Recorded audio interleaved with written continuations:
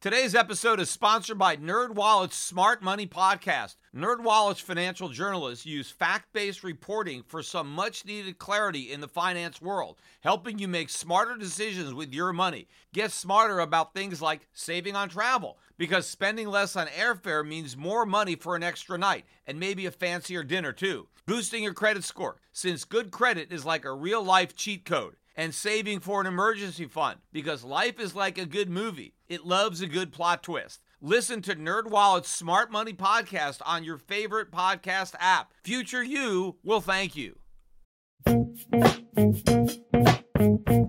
The Peter Schiff Show. Well, today we got the official Federal Open Market Committee minutes, which were released at 2 o'clock this afternoon, although I think they jumped the gun a little bit and released them early. And this is the last look inside the head of the FOMC members before their September meeting next month, when everybody is convinced that they're about to raise rates. Although everybody was convinced until just before 2 o'clock this afternoon, when all of a sudden a lot of people began to question that narrative and now are pushing back the expectations to December. Prior to the release of these minutes, though, the price of gold was up about $10, $11. Silver prices were up as well, maybe, 30 cents or so, despite the fact that people were anticipating the possibility of some very hawkish comments coming out of those FOMC minutes. Gold prices are now trading at a more than 1 month high. We ended up about $15, $16 on the day. We tacked on, added to our gains after the FOMC minutes were released, and I'm going to get to those in a minute. But the fact that we're at more than a 1 month high in the gold price, now above $11.30, we're well over $50 from the lows. And this rally happened against the backdrop of extreme negative sentiment. I mean, crazy bearishness like I've never seen before.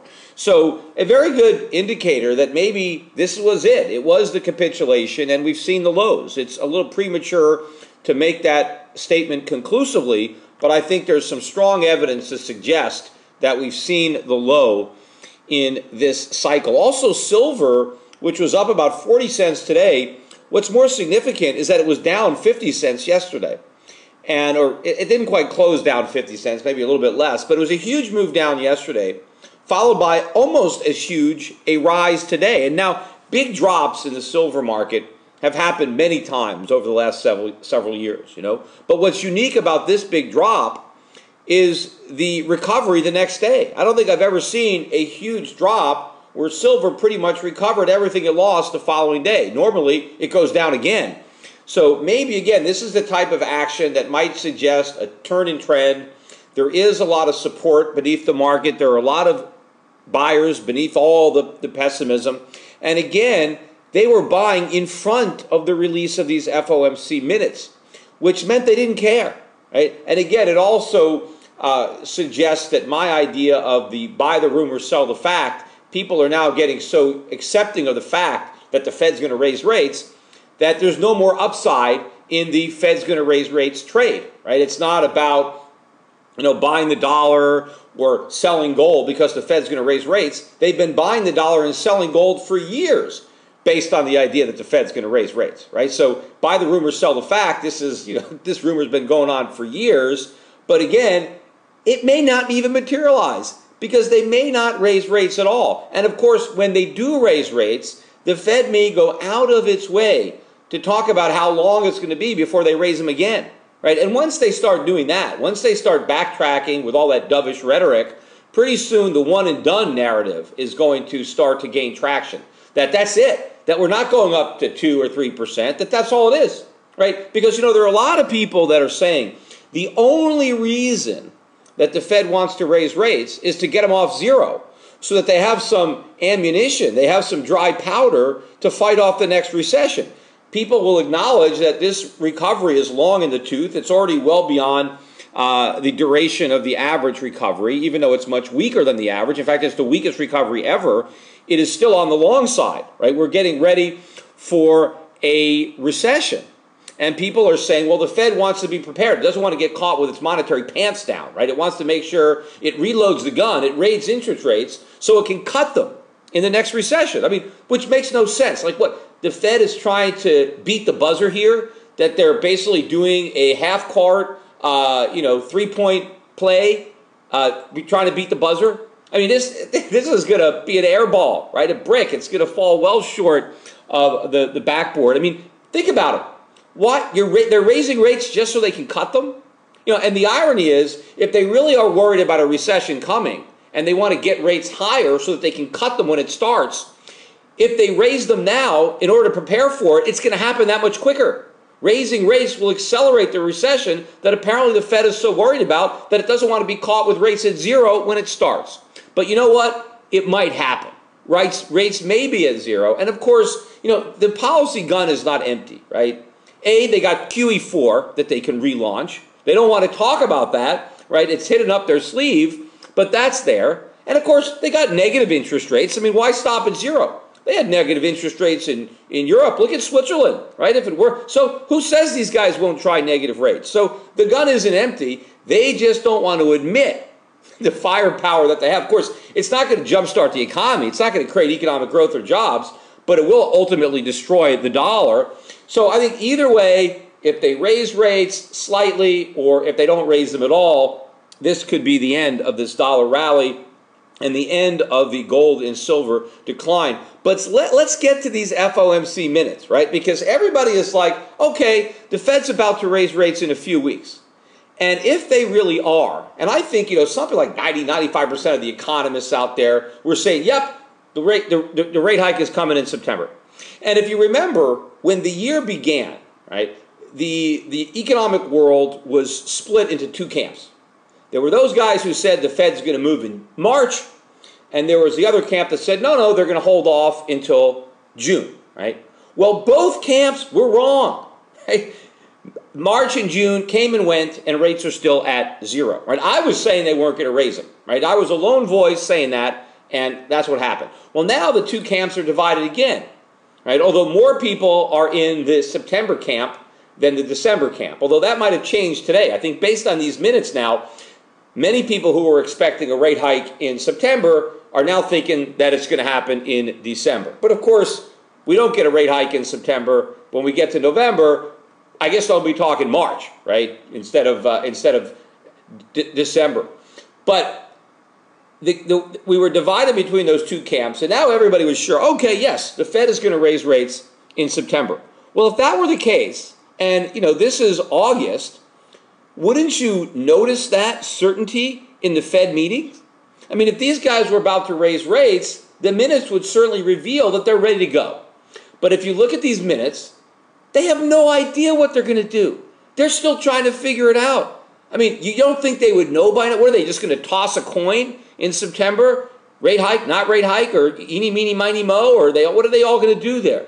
Right? They're going to do rock, paper, scissors and see, I mean, you'd figure they would know if they were ready to raise rates in a few weeks, that would be evident. In fact, it's not, right? They're talking about that they're not sure what they're going to do. And if you read the minutes, you get statements like, well, we're on our way. We're making progress towards an economy where higher rates are appropriate, right? We're on our way. We're heading in the right direction. But we're just not there yet. That's what they're saying. We're just not there yet. Where yet? I mean, we can never get there because we don't even know where there is. And I think that's deliberate. That's by design. They've created this hypothetical place that we're supposedly headed towards. But we're never going to reach it because they never actually want to raise rates. So they have to pretend, though, that, okay, we're not quite there yet. We're getting there. We're almost there, but just not quite.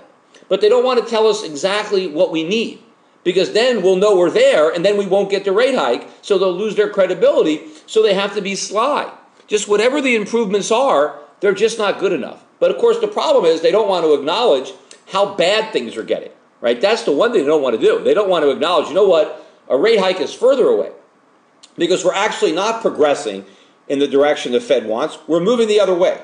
Here, case in point, was the Empire State Manufacturing Index that came out earlier this week on Monday. This is for August. Now, last month in July, that index was 3.86, which is a low number, really low. And the consensus was for a slight improvement to 4.75%. That's what everybody thought. Well, we actually got minus 14.92%. Minus 14.92%. It wasn't even in the realm, anywhere close. The lowest forecast that anybody made was 3, positive 3, not even negative 3, positive 3. Right? We got minus 14.92. That was the lowest number since April of 2009, right? During the Great Recession. You have to go back to April of 2009, the depths of the Great Recession, to find an Empire State Manufacturing Index as low as this. And as far as the miss versus expectations, this is the biggest miss since 2010. So this is the kind of data we're getting out. Horrible data. How does this show that we're getting closer to the mythical place where the Fed can raise rates? If anything, this shows we're backing up at an accelerating pace. We're going further away from where the Fed claims we need to be in order to justify its rate hikes. And of course, they're also saying that there's not enough inflation. We got another inflation number out today, up 0.1%, right? They were looking for 0.2. We got 0.1. Somehow it's always 0.1 or 0.2, the way they reverse engineer these numbers. But accordingly, the Fed is worried that they don't have enough inflation and there's not enough growth and the job market is still not quite there yet. It's getting better, they say, but it's just not quite good enough. Even though the unemployment rate is pretty much almost as low as it's ever been, apparently it's not low enough because, of course, they're looking at labor force participation. They're looking at wage growth, which is the most anemic it's ever been. They're looking at all the people with part-time jobs. And all of these statistics are getting worse. If the Fed is waiting for an improvement in labor force participation, if the Fed is waiting for higher wages or more full-time jobs, they are further away from their goal than they have ever been during this entire ridiculous monetary experiment of 0% interest rates and quantitative easing. So based on that, they're not going to be raising rates at all. In fact, look at the Walmart earnings that came out earlier this week. Terrible earnings. Right? Their costs are going way up. Their profits are plunging. Hey, if this was a consumer-led recovery, why isn't the consumer shopping at Walmart? I mean, they've got the lowest prices. America shops at Walmart, except when they're broke, right? Except if it's this, non-recovery. That's why they're not there. One of the funniest things is Walmart actually officially blamed their weak earnings on the strong dollar. The strong dollar. I mean, the strong dollar is helping Walmart, right? Walmart is the world's biggest importer, right? So they use dollars to buy all the stuff that their customers buy. And the higher the dollar is, the cheaper that stuff is, right? They can import it for less money, and so theoretically, they should have bigger profits. See, it's the exporters, right? They're the ones that are going to blame their weak earnings on the strong dollar, right? Because they're selling abroad and they're not getting as much when they translate their euros or their Australian dollars, their Canadian dollars back to US dollars. But if you're an importer, right, the importers are supposed to be benefiting from a strong dollar. They are the main beneficiaries. So since Walmart is the world's biggest importer, or America's biggest importer, probably the world, and they should be our biggest beneficiary of a strong dollar, yet they're blaming their weak earnings on the very thing that should be helping them. In other words, how much weaker would Walmart's earnings be if they had a weak dollar? I mean, their earnings would be collapsing because they would be under more pressure to raise their prices. And by the way, that is probably what Walmart is going to have to do. They're going to have to raise prices to offset their rising costs, right, which also include labor costs, and their weakening profits. They've got to do something to shore up that ship. What can they do? They raise prices, and of course, that's just going to hurt the economy even more, right? And then, the Fed claims, oh, we're waiting for higher prices, but if the cost of things go up, consumers have less money. People are paying more for staples, right? One of the increases in prices recently has been, consumer spending. They've been spending more money on food. And when you see an increase in spending on food, it's not because Americans are now eating more. I mean, why would they do that? Why would they eat more, right? They're probably eating the same. Maybe they're even eating less. They're just paying more for what they do eat. And that's really what you're seeing in some of these consumer spending numbers, is that it's the inflation that's not really getting measured. Now, the stock market was down before the minutes, right? Maybe because, people were expecting something hawkish. The Dow was down almost 200 points. And then when these minutes came out, it rose back into positive territory. Now, it didn't close positive. I mean, it went back down. I think it closed a little over 100 points down. Dow actually 160 points, almost all the way back down to the lows. Now that I check the prices again.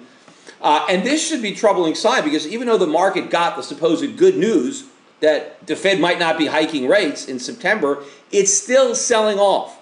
And that's because I still don't think a rate hike is priced into the stock market. It's priced into the currency markets. It's priced into the gold market. But it's not priced into the stock market because those traders are so optimistic. They think even if the Fed raises rates, it's not going to hurt the stock market. And this is a delusion. And I explained this before. They go back historically and they say, well, normally when the Fed raises rates, it doesn't hurt the stock market. You have about a 2-year lag, right? And I debunked that myth because normally when the Fed is raising rates, the economy is improving. And it continues to improve despite the rate hikes, right? The Fed is trying to slow down an overheating economy. This will be the first time that the Fed hiked rates into a decelerating economy, when all the indicators that are normally going up are going down. And the Fed is raising rates when it would normally be cutting them, right? So this is not a normal period. And of course, we've never raised them from zero. We've never taken away, such a huge punch bowl, right, before. So this is not an ordinary time. So don't expect the stock market to behave. But I think now people are now starting to figure out that, wait a minute, this might not be as smooth a process as we think, right? The Fed might not be able to thread this needle after all, and the stock market is really starting to come down. And I think the stock market is going to continue to trend down in the U.S. until the Fed comes clean, until the Fed finally stops with the double talk and actually admits what it's been reluctant to admit the entire time, that we're not raising rates and that we're going to do QE4. Because I was right from the beginning when I said this was a monetary roach motel. Right? Once the Fed checked in, there was no checking out. Right? This policy cannot end. And the whole dollar rally and the gold sell-off is based on the fallacy that the Fed has ended QE and that it was a success. Right? But it hasn't ended it. It's just getting started because it's a huge failure. But the Fed will never admit that their policy failed. They're just going to say, we need more of it. Right? It was working, and then some crazy things happened beyond our control in China, in Europe, whatever, in oil. Oil, by the way, hit a 6-year low today, down about $2. I mean, barely hanging in there above $40 a barrel. This is a new low for the move. All this stuff is happening, and the Fed is now going to get the excuse. And I've always said from the beginning, the Fed was looking for an excuse not to raise rates. They knew they would find one. They just didn't know what it was going to be because they knew they couldn't actually raise rates. They could pretend they could raise rates, right? They wanted to pretend the economy was strong enough to allow a rate hike, but they didn't want to actually raise rates to prove that it wasn't strong enough, which it's not, which is why rates have been at zero for 6-7 years and why the Fed is going to have to do QE4 for the same reason they did QE3 and QE2. Remember, nobody expected QE2. They all thought the Fed was done when they did it the first time. And then even though they did it again, nobody expected QE3, except me. And then they had it. And there was a pretty big lag between the end of QE2 and the beginning of QE3. They didn't just go right to it, right? And so the same thing is happening. You're having a lag between QE3 and QE4, but nobody expects this. But this is what's going to happen. So we'll see. We're going to actually get the Fed decision in the September rate hike. And again, I wonder how many people are just going to seamlessly say, okay, it's going to happen in December, without realizing that, they're waiting for Godot here when they're waiting for the Fed to raise rates, that it's something that's just never going to happen. And if it does happen, it's only so the Fed can pretend that it can do it again. But it knows it can't, which means it's going to have to assure the market that even though they raise rates, they're not really going to do it anymore, and they're ready to cut them if they have to. If anything goes wrong, the Fed is there. And of course, anything that can go wrong will go wrong. And when it comes to this Fed and this monetary policy, Murphy is going to end up looking like an optimist. Hi, this is Peter Schiff, and long before foreign governments and hedge funds were buying gold by the ton, I urged my clients to put 5 to 10% of their portfolios into physical precious metals. Despite gold's massive rise over the last decade, I still think that a 5 to 10% allocation to gold and silver is a smart investment decision. But buyers have to beware. Big TV gold dealers push all sorts of coins that are poor investments. Bait and switch deals, price protection guarantees, leveraged gold accounts. These are just a few of the sleazy tactics used to swindle inexperienced gold buyers.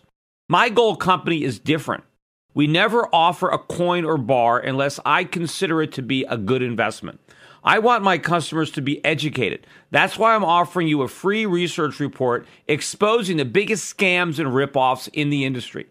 Download my report, Classic Gold Scams and How to Avoid Getting Ripped Off, for free at goldscams.com. This report tells you everything you need to know about how to avoid losing thousands of dollars with scam gold dealers. It even tells you how to tell if a salesman is lying to you on the phone. This is a must-read for anyone considering a gold or silver investment. Download this free report today at goldscams.com. That's goldscams.com.